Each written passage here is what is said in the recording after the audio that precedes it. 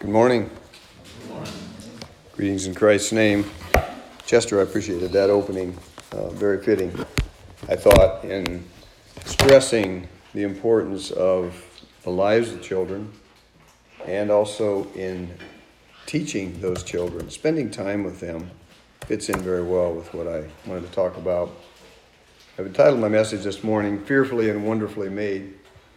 And I just wanted to talk a bit about children, since this is a baby dedication. And I know this isn't just for Damien, it's for all of us, but I wanted to focus on him a little bit. Interesting, Brent and Tam, I don't know how much thought you put into Damien's name, but it is an interesting name. It comes from the Greek demonios, which means master, overcomer, or conqueror. So it means to overcome, to subdue, to tame, to be one who triumphs. And that's a beautiful name. If he can do that in the Christian realm, he will be a tremendous blessing to everyone around him, and I trust that will be the case. It's also interesting to me that Damien's life, like that for all of us, is a result of a plan by God himself. You know, sometimes some people think of babies as simply being the result of a biological process that happens. You know, all the workings are in order, so a man and a woman get together and a baby is born, sometimes wanted, sometimes not wanted so much. But it's just an accident. It's like a big assembly line that cranks out humans. And those kind of people seem to think that it's fine just to terminate that process if it's inconvenient for them. But the Bible gives us a much different picture. It tells us that we are created by God. I'm going to read a short passage from Psalm 139. I'm sure you're all very familiar with this passage. At the beginning of verse 13, he says, "For thou hast possessed my reins. Thou hast covered me in my mother's womb."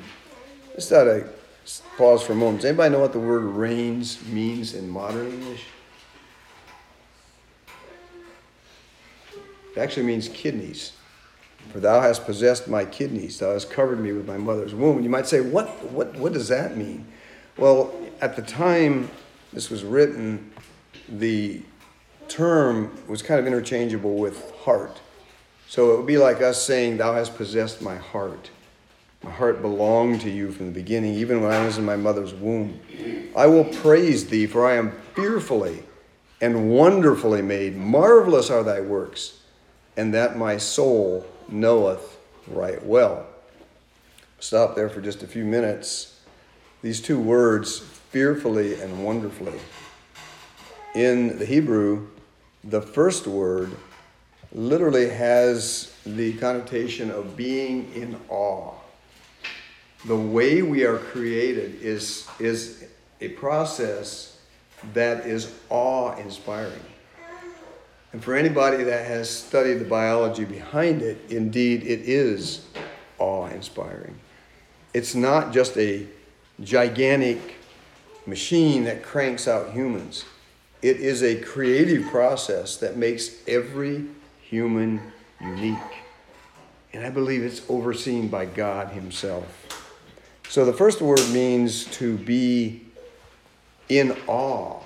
The second word is more a word that speaks of the distinctive nature of the creation. In other words, every one of us is different. We are a unique human being, created for a specific purpose. We are designed in different ways. We can see that here, can't we? I mean, Brother Mill, for example, I have seen him on top of a roof or doing a job as a carpenter. And he could do at least 15 times as much as I could. I mean, and I probably would have to do mine over, and he wouldn't. He's skilled in that area. He seems to be built for that area, and I'm built for something entirely different. We are uniquely made for God's glory. Then he goes on and he says, "My substance was not hid from thee, when I was made in secret and curiously wrought in the lowest parts of the earth. Thine eyes did see my substance, yet being unperfect. And in thy book all my members were written, which in continuance were fashioned when as yet there was none of them. How precious also are thy thoughts unto me, O God. How great is the sum of them. Think of a baby in the womb, hidden away. Can't see the baby unless we do an ultrasound. Hidden away, and yet there is a work of development occurring there that is absolutely awesome. Notice he says that thine eyes did see my substance, yet being unperfect or being incomplete. God sees the complete picture at the baby's conception or before. He knows what that child will be like. And as we read this, it's interesting. He says, and in thy book, all my members were written. So I believe he was very possibly referring to what we call DNA today.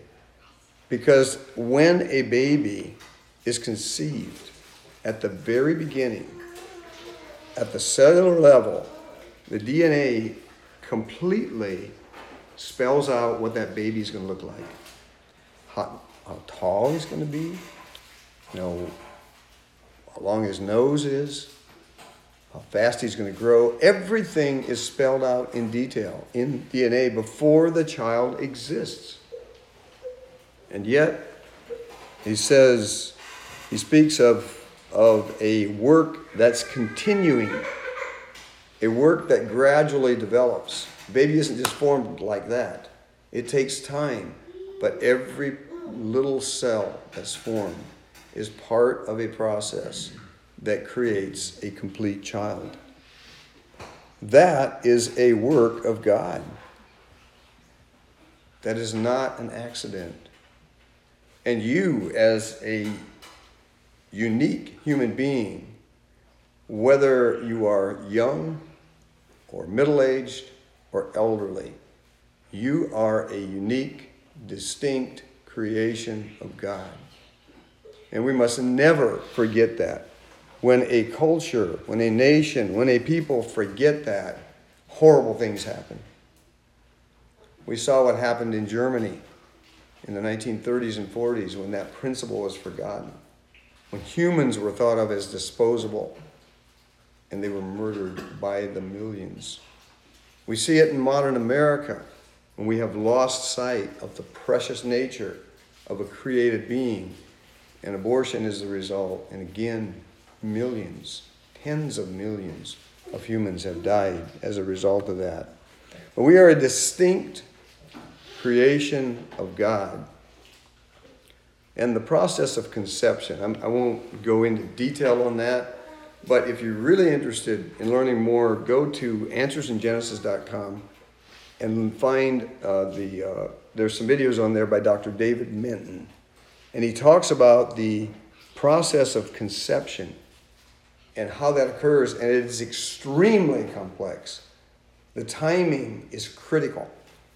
And things happen very quickly, and it's just absolutely awe-inspiring.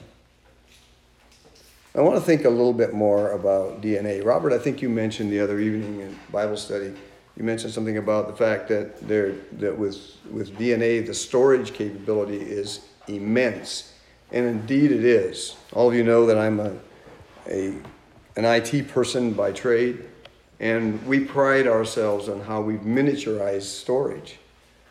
But we cannot even get close to what DNA does. Our miniaturized storage is child's play compared to what God has done with DNA. In 2011, the cloud computing company EMC estimated that if you took all of the world's written documents and videos and movies and all of the recorded history of humanity, it would take 1.8 zettabytes of data. That's a very, very, very large amount of data. But scientists are learning how to use DNA for storage. They take the little nodes and they can turn them into a binary state where they're on or off, and they can actually store data on them. And there's enough storage capacity so that every document, everything in that 1.8 zettabytes of data could be stored in a teaspoonful of DNA. Can you imagine? That's awe-inspiring. And that's why God says in his word, in the Psalms, that we are fearfully made.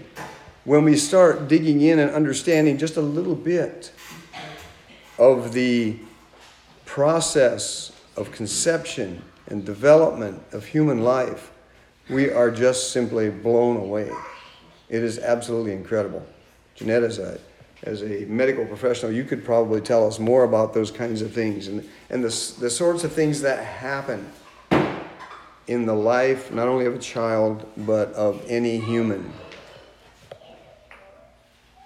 So, in the process of creation, a baby is considered full term in about 39 weeks, roughly? So, and I think I read that they can survive outside the womb at 22 weeks with some help. But a baby takes that long to be created in full, and a baby is born and is perfect in the sense that that child is complete for that stage of life. A baby is born, from what I've read, with about 100 billion neurons in the brain. Brain is absolutely saturated with neurons. They actually have more neurons than we do as adults. And even though their brain is only about a third the size of ours when they're born, their neurons are very compact, and there are lots and lots of them, so that they can learn very, very quickly. And think about what a baby has to learn. Think about that. Try to put us in that situation. What if we were thrown into a completely different world where we didn't understand anything? We didn't understand the language that was spoken. We didn't know what all the stuff was around us, and we were completely helpless. And we had to learn as fast as we could. For a man my age, that would be quite a challenge. I probably would lose out and fall by the wayside. But for an infant, they do it. And at first their eyesight is not well developed and they can only see up close. But that's all they need at that moment because their world is very small. Basically, it's just baby and mama for the most part. And their world is very small. And then their eyesight develops, their brain develops. They learn very, very fast. And a good example of this is babies that are born into multilingual homes where the parents speak multiple languages. They learn it by osmosis. For those of you who have sat in a modern language class, in high school and in college, I was in German classes. And we learn language by analysis, by learning the syntax, the semantics of the language. We learn all these language rules.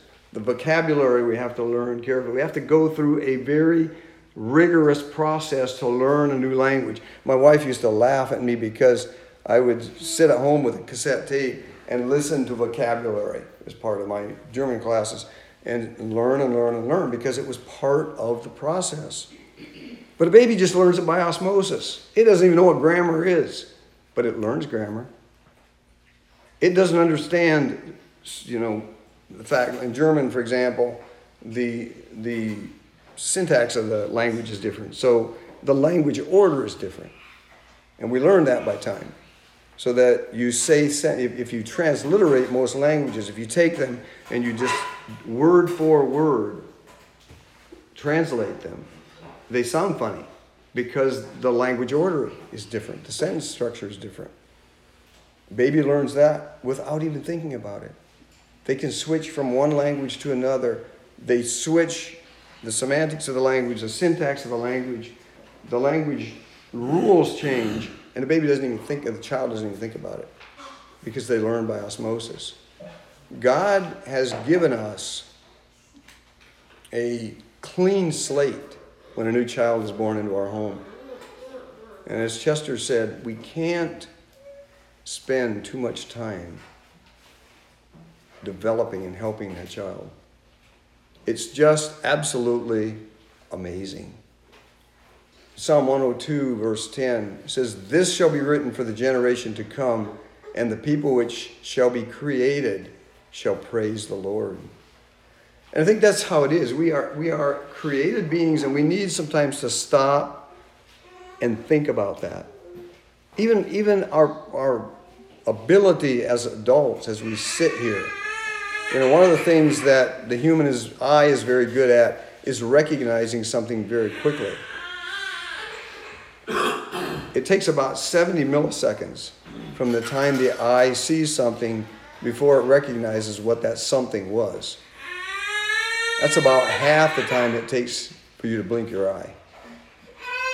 Facial recognition is very quick. Have you ever scanned a sea of faces? You were looking for somebody and boom, you picked them out of a crowd of lots of people just like that. Because your mind processes very, very quickly what your eye sees very, very quickly. When God gives us a baby, He gives us a very precious gift. A little being that will someday be an adult. When you look in the eyes of a baby, if you can remember that you are looking in the eyes perhaps of a future father, grandfather, leader, or mother, or whatever it might be, you never know what the potential of that child is. But you have a clean slate and one chance to work with it. Nothing is more important than teaching our children. Proverbs 22:6, train up a child in the way he should go, and when he is old, he will not depart from it. And the Hebrew word there means to train or dedicate. So we do more than just teach a child in the same sense as, at work we go to training classes. We learn specific skills. It's more than that. You take that child and you allow and help that child to develop into an adult. That is a unique and beautiful task. Someone put it this way. They said if you want an idea to last a few hours, write it on a chalkboard. If you want it to last for years, write it on a piece of paper. If you want it to last for centuries, chisel it in rock. But if you want it to last forever, write it on the heart of a child. And I believe that is so true.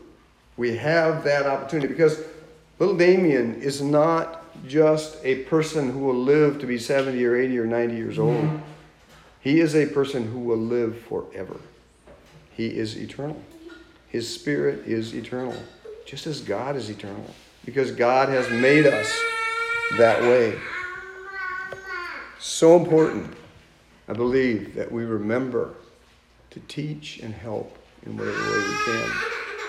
And to spend time, Chester talked about the fact that God giveth his beloved sleep, and he does, doesn't he? He gives us the rest that we need.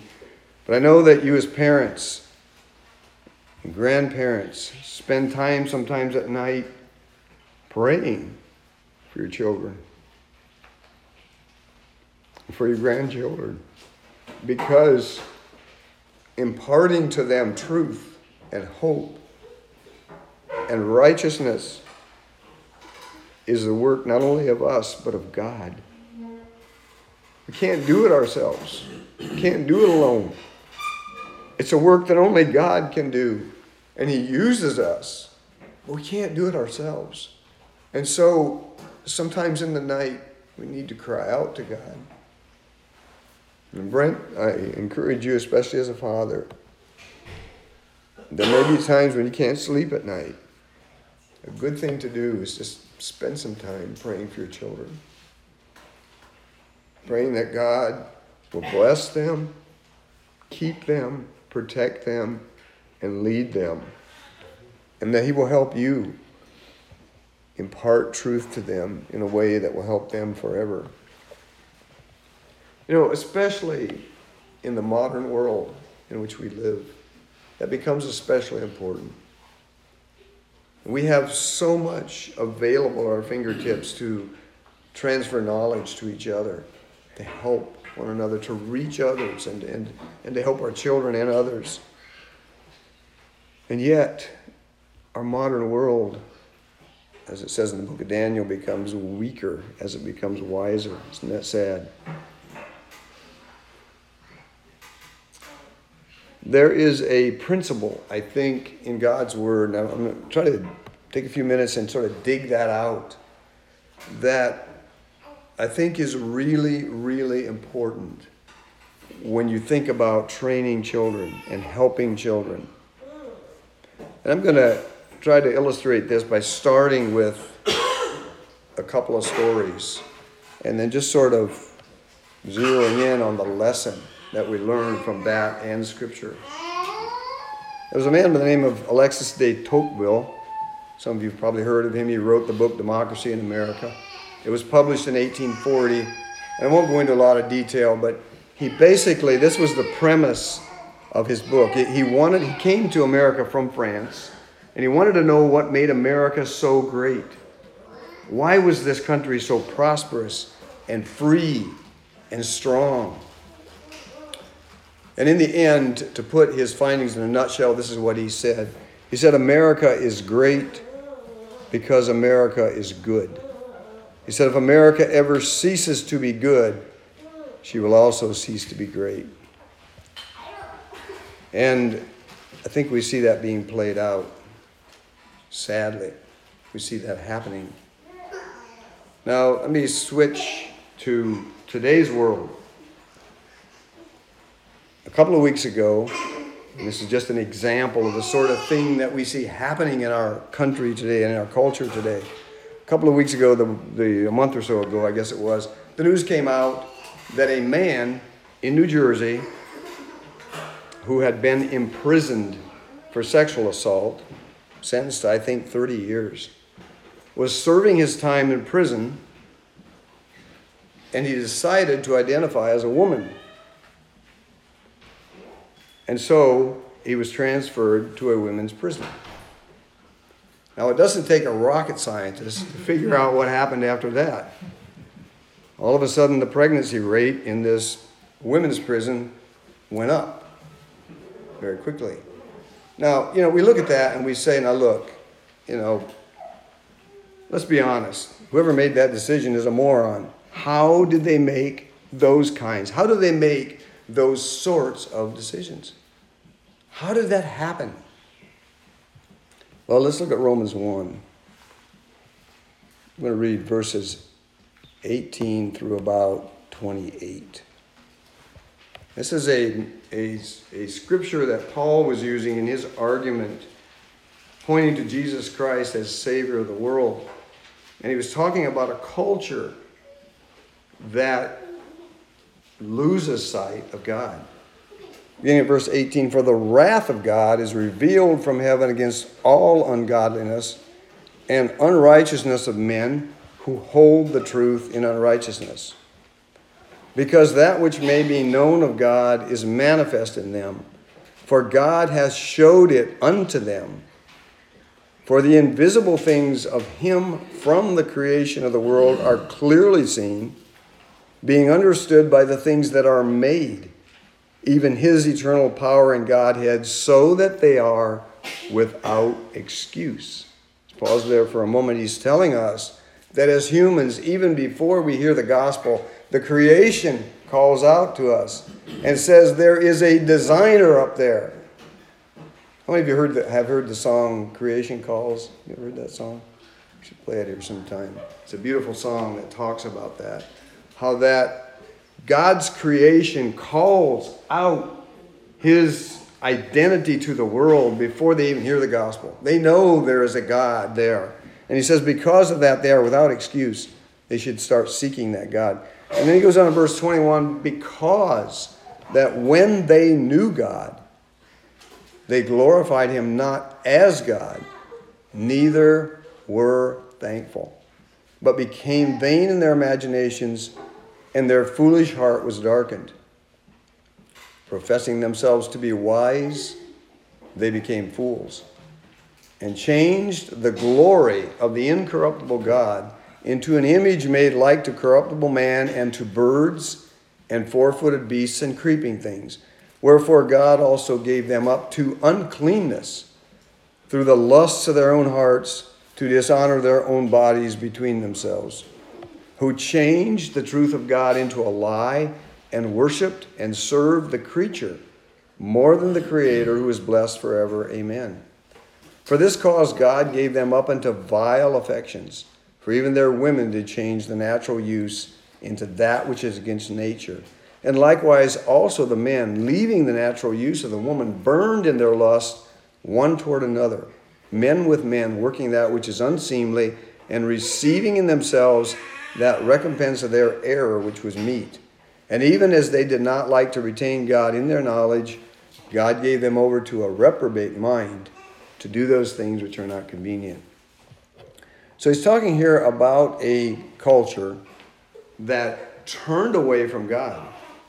And notice he says that when they knew God, they glorified him not as God, neither were thankful. Now there's some really interesting words in the Greek in this passage. If you look at verse 22, professing themselves to be wise, they became fools. If you look at the Greek word for wise, it's sophis, which is the root for our word sophisticated. And then when you look at the Greek word for where it says they became fools, the word is moraino, which is a derivative of the word moros, from which comes our word moron. So you literally could translate this scripture to say, professing themselves to be sophisticated, they became morons. That would be a fair translation of the scripture. Now, what the principle here that is being taught that I think is so important for us as Christians, especially as we teach our children, is that evil, when you become increasingly evil, you also lose sight of wisdom, and you literally become stupid. I don't know how else to say it. So he's saying that because when they knew God, they glorified him not as God, neither were thankful. Therefore, even though they professed themselves to become sophisticated people, they actually became morons, very stupid people. And we are not immune to that. We can do the same. Therefore, it is important for us to glorify God as God and to live in thanksgiving, to be thankful. We all struggle. We all have things about our lives that we don't like. But I think it is very important as we teach our children to do so from an attitude and spirit of thanksgiving. Because we're glorifying the God who made us. Sometimes it's hard to be thankful when you're living in a situation where things are not the way you wish they were. And yet, if we can recognize that here I am in the middle of a world that God has created, I am a created being, I have the mental and physical capacity to make a change in this world by teaching the truth of God and by glorifying God. And I am not going to stay here. I'm going to a better place. That should make us thankful, shouldn't it? And yet often we forget that. And so I really encourage you, Brent and Tam especially, and all of you who are parents here, teach your children from an attitude of glorifying God and being thankful. So important. And we just see what happens to a culture when that is not the case. We see the perversion, and it's spelled out here in fair detail, and we see it happen around us, just as the Bible says. These things actually do happen. Last point I want to make here in the message has to do with the fact, as I mentioned before, Damien, and that goes for every child here, is not a temporal being. It's an eternal one. And so are you. You are going to live as long as God lives. Because God has created you in his image to live as long as he does. And so our most important task as parents is not only to teach life lessons. It is indeed that. We want to equip our children with the skills they need to succeed and do well. That's important. I literally would rather be a poor parent who teaches children life skills than a wealthy one who doesn't. But it's more than that. We must teach them and try to lead them to an encounter with Jesus Christ. Because once they have that encounter, then a new creation occurs, which in many respects is even more awe-inspiring than the first one. I mean, the fact that I and you are children of Almighty God Himself, that we are heirs of God and joint heirs with Christ, is absolutely phenomenal and marvelous. And it's never something that we should take for granted. Chester, I think you mentioned this morning that the children of God never die, and that is true. Jesus clearly stated that in the book of John 11, I think it was, where he clearly stated that he that liveth and believeth me, though he were dead, yet shall he live. He that dies in me, though he were dead, yet shall he live. And he that liveth and believeth in me shall never die, or something to that effect. I'm not sure I quoted that exactly right. But the idea is that as children of God, we never die. Some of us here have experienced the loss of parents, partner, brothers and sisters. And we feel that loss. And it hurts. And for us, a death occurred. But for that person, a death did not occur. They didn't die. They went from one state to another. They are as alive. They are more alive now, perhaps, than they ever were here on earth. And so it's so important to recognize that when we look at our little children, not only are we looking at a future grandfather, we're looking at someone who will live as long as God lives. And it's so important for us to point them to the eternal principles of God's Word. So I'm going to close with that. I just want to bless every family that's here, especially those of you with young children. I want to bless you and just pray that God will give you what you need to bring up those children in His Word. Ultimately, they have to make a choice in the end. You can't choose for them. You can help point them to Christ, but they have to choose to accept Jesus Christ as their Savior. But I just encourage you to do that. Do everything that you can to be an example to them and to teach them and to love them and to spend time with them. You know, it's interesting. I'm sure many of you fathers could say this, but I have learned to like things that I didn't used to enjoy because my children did. So I learned to do the things that they enjoy. It's more important for me, literally, to be spending time with them as they're growing up, especially, doing things with them that they enjoy than it is for me to do the things I enjoy. It's more important because it points them to a Father who cares about them, and they see me care about them. My Father knows the things I'm afraid of and the things I struggle with. He knows me intimately.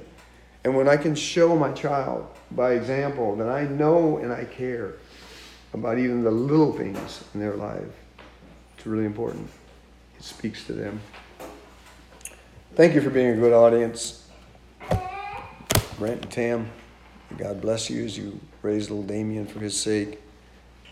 Also Kyrie and Bea and all of you who are here with children, bless you as you raise them for the sake of God. Let's pray.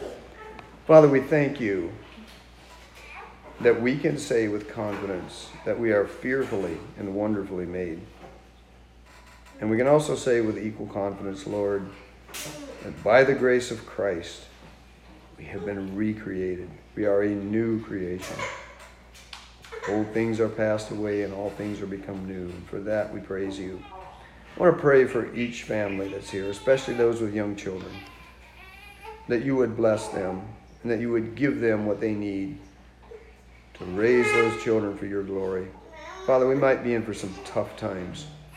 We're running into a culture that opposes the teaching of truth.